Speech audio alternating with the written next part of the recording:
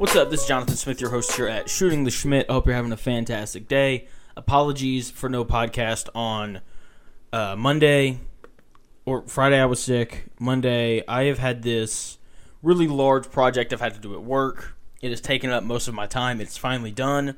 That's why I'm able to do a podcast today.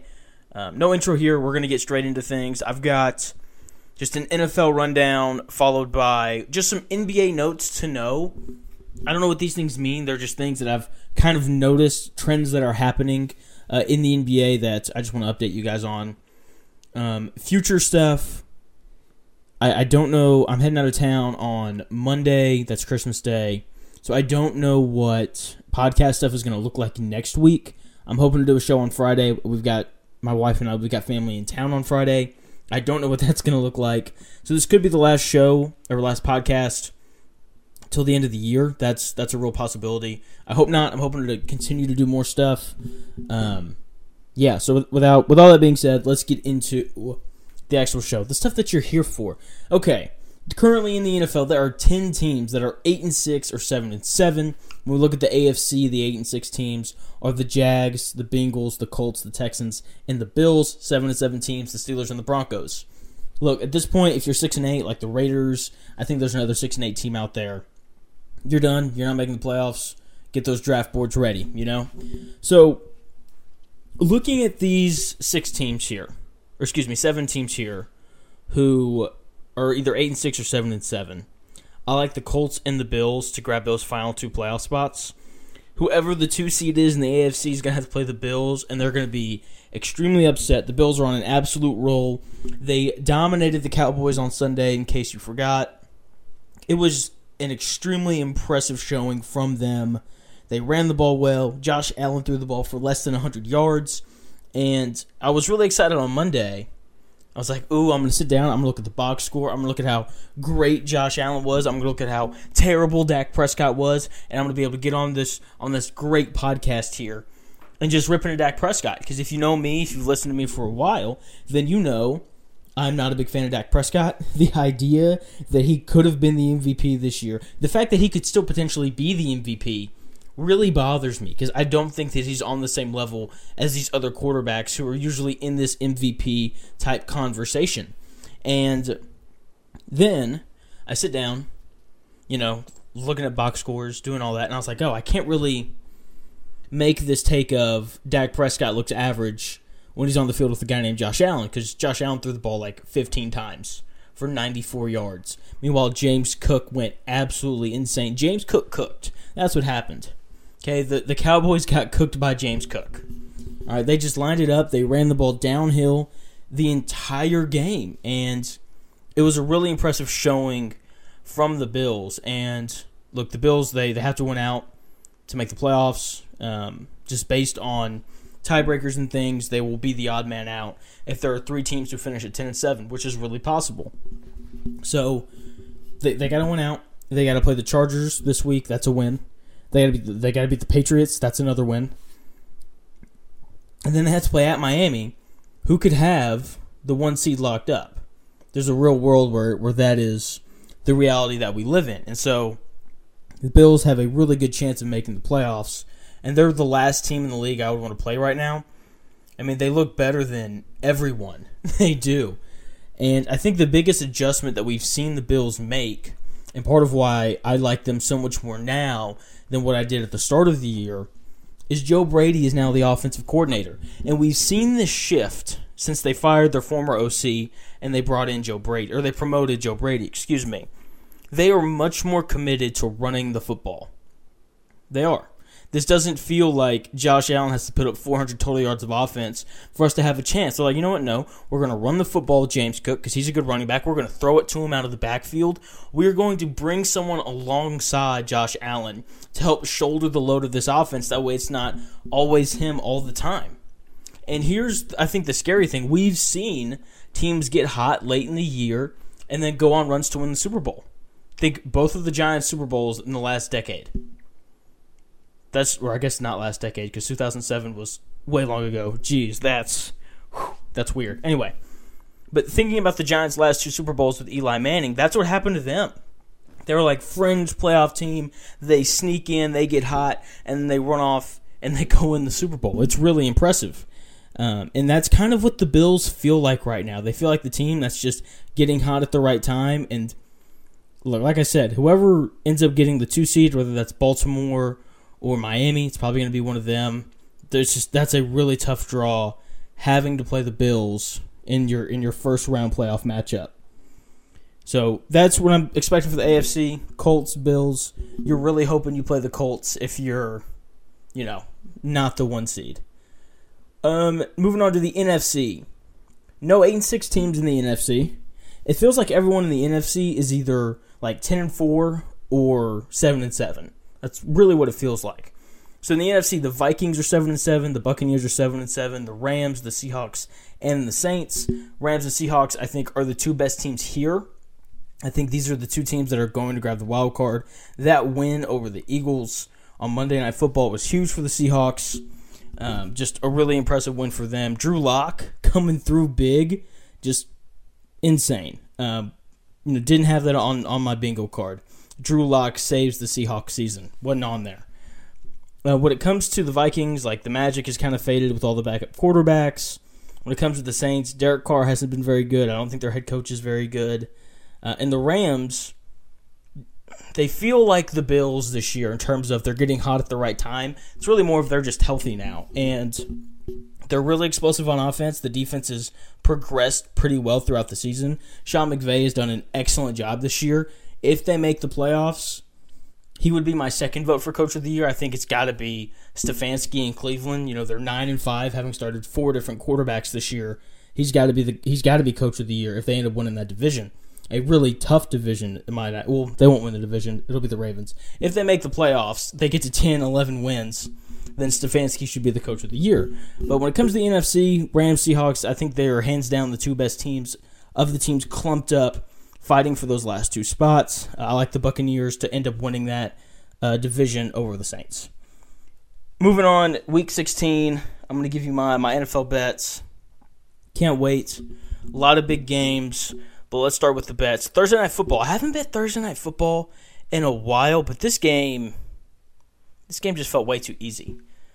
Rams -4.5 over the Saints. That is my bet for Thursday Night Football. I just kind of hit on everything there. Sean McVay, better coach. Matthew Stafford, better quarterback. Sorry, my notes they went a little weird there. Cooper Kupp and Puka Nacua, fantastic together. Those are 2 dudes who can just get open at will. This defense has got to be better. This defense has gotten better over the course of the year. I think they win this game by at least a touchdown. If you'd show me this line before Thursday night, I would have thought the Rams were favored by 6.5. They're at home. Give me the Rams. Next, Colts, Falcons. The Colts are underdogs here. They are 1.5-point dogs. Give me the underdogs here. Indy. I think this simply comes down to me believing that Minshew is a better quarterback than Taylor Heineke, who's going to be taking snaps for Atlanta. They have once again benched Desmond Ridder, as they should have after that debacle in Carolina, getting beat by the now 2-12 Carolina Panthers. Give me the Colts just to win that game outright. Next game, Browns-Texans. Texans are 2.5-point underdogs. Give me the Texans. So C.J. Stroud has not cleared concussion protocol yet. But he's got till Sunday. It's only Wednesday. We've got some time. Even if he doesn't clear protocol, I still like this pick. The Texans proved last week that they can beat mediocre offenses without C.J. Stroud.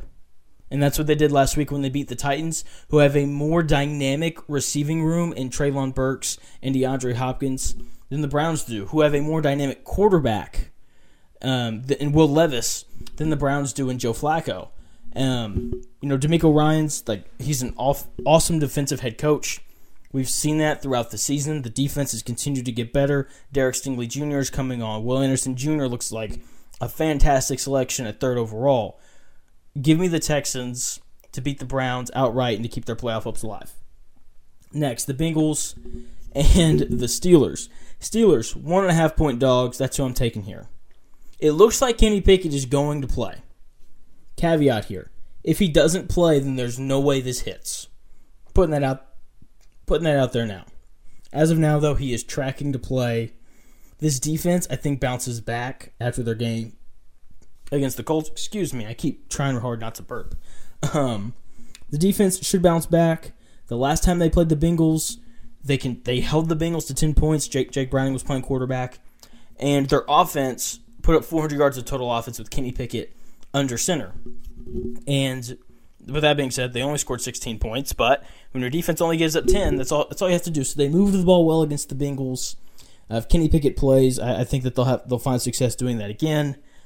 Should be really fun to watch the Steelers and the Bengals go at it. Last game. I'll be honest, it was really hard to find 5 games to pick this week. And the more I look at this pick, just staring back at me on the screen, the more and more I question myself. So I've got the Dolphins to cover the 1.5 points against the Cowboys at home. I'm breaking one of my rules. One of my rules has been, whenever good teams get embarrassed, pick them the next week. And, as I mentioned earlier, the Cowboys got embarrassed by the Bills last week. And I'm not picking them here. I'm taking the Dolphins. So Tyreek Hill, very likely to play. I think the Dolphins are the perfect team to pick against the Cowboys. They run the ball well. Okay, number 2 rushing offense in the league. And when they throw the ball, they get rid of the ball very quickly, and their receivers are fast and quick, and they all get open. Part of it is the scheme, part of it is the talent on the perimeter. And when we look at the Cowboys, the greatest strength of this Cowboys defense is their pass rush, right? Greg Olsen, who was calling the game against the Bills, he hit the nail on the head. The reason why this Cowboys team has been so dominant is because they've jumped on these teams early, and then their defense has just been able to rush the passer and defend the pass, and which they're great at. But the Dolphins and the Bills are both very complete offenses who can also run the football and are both extremely high-powered. So this isn't going to be a game where the Cowboys jump out to a 21-0 lead. It's not going to happen. And on top of that, this game is in Miami, right? Miami, second-best home team in the NFL behind the Cowboys. Cowboys, not a great road team. They aren't. I think that's something that's been probably over-talked about this week. But either way, the numbers are the numbers. And I think that this Dolphins defense is highly underrated. They are top 5 in a lot of the major categories since Jalen Ramsey has returned from injury. They get after the passer. They defend the run. They've got 2 great corners. Kader Kohu, slot corner. He's been really good this year. So they've got guys who can defend CeeDee Lamb in multiple spots. The linebacking core is a little weak, but the defensive line, especially those defensive tackles, and Ziegler and Christian Wilkins, they've been awesome this year. I think that the Dolphins are just a really tough matchup for the Cowboys, and the fact that it's on the road also gives me a little extra hope that the Dolphins both win and cover in this game. So those are the 5 bets for the week. Once again, Dolphins minus 1.5, Steelers plus 1.5, Texans plus 2.5, Colts plus 1.5, and then Rams minus 4.5. In terms of other games going on this week, I really don't think there's any other huge game that everyone needs to be watching. Jacksonville at Tampa Bay is going to be pretty big. That game is on Sunday. That's Christmas Eve. And then I think that's really it in terms of the big ones. Wait, no. Baltimore plays San Francisco Monday nights. That's Monday Night Football. That's going to be a great game. Cannot wait to watch that one. So those are the big games coming up this weekend. With that, we're going to switch over to our final topic here. We're going to get into the NBA. And I don't have any takes here. These are just things that have been happening, right? So I've just got a list. I think I've got 10 things here that are going on. Could be potential storylines. We'll see if takes kind of evolve whenever I say them. So the Warriors have won 3 in a row with a chance to make it 4 tonight when the Wizards play against the Warriors. And the first question we got to ask, is this the Jordan Poole revenge game? I know Draymond Green isn't playing. No, it's not playing. Maybe that's why Green wanted to get suspended. He wanted to avoid the Jordan Poole revenge game. Maybe that's what it is. I'm sure Jordan Poole feels a little bit better now. He's not the only NBA player Draymond Green is not punched in the face. But yeah, as soon as everyone kind of started to write the Warriors off, they go on this 3-game win streak. Klay Thompson, who I've been extremely hard on this year, he started to look better, especially offensively. The defense, still not great, but offensively, he's just shot the ball way better. Andrew Wiggins slowly coming along, and it's not like these 3 wins have been against, the worst teams in the NBA. I mean, they beat the Celtics last night. Like, that's an impressive win. So Warriors slowly kind of piecing it together. Really interested to see what they do at the trade deadline. They still need to add some size, but they're kind of starting to figure things out. Clippers, they've won 8 in a row, and me, along with a lot of other people, ripped the James Harden trade. They figured things out, though. They've moved Russell Westbrook to the bench. He's played with the bench unit as the ball-dominant guard that he is. That has worked really well. James Harden kind of playing in that facilitator role like he did in Philly. When he does that, he's really good, but when he takes 25 shots, he's not. He's not the scorer that he used to be, and that's okay as long as he's willing to continue to feed Kawhi and Paul George, who are both healthy together. That feels like that hasn't happened in their entire tenure together in Los Angeles. Next, the Bucks. They've won 5 in a row. They're now second in the Eastern Conference, only half a game back from the Celtics, and this feels like a really quiet thing that people haven't been paying as much attention to. They figured things out on the offensive end. Giannis, he's getting his game balls, the important things. Bucks, they won 5 in a row, second in the Eastern Conference. They look good.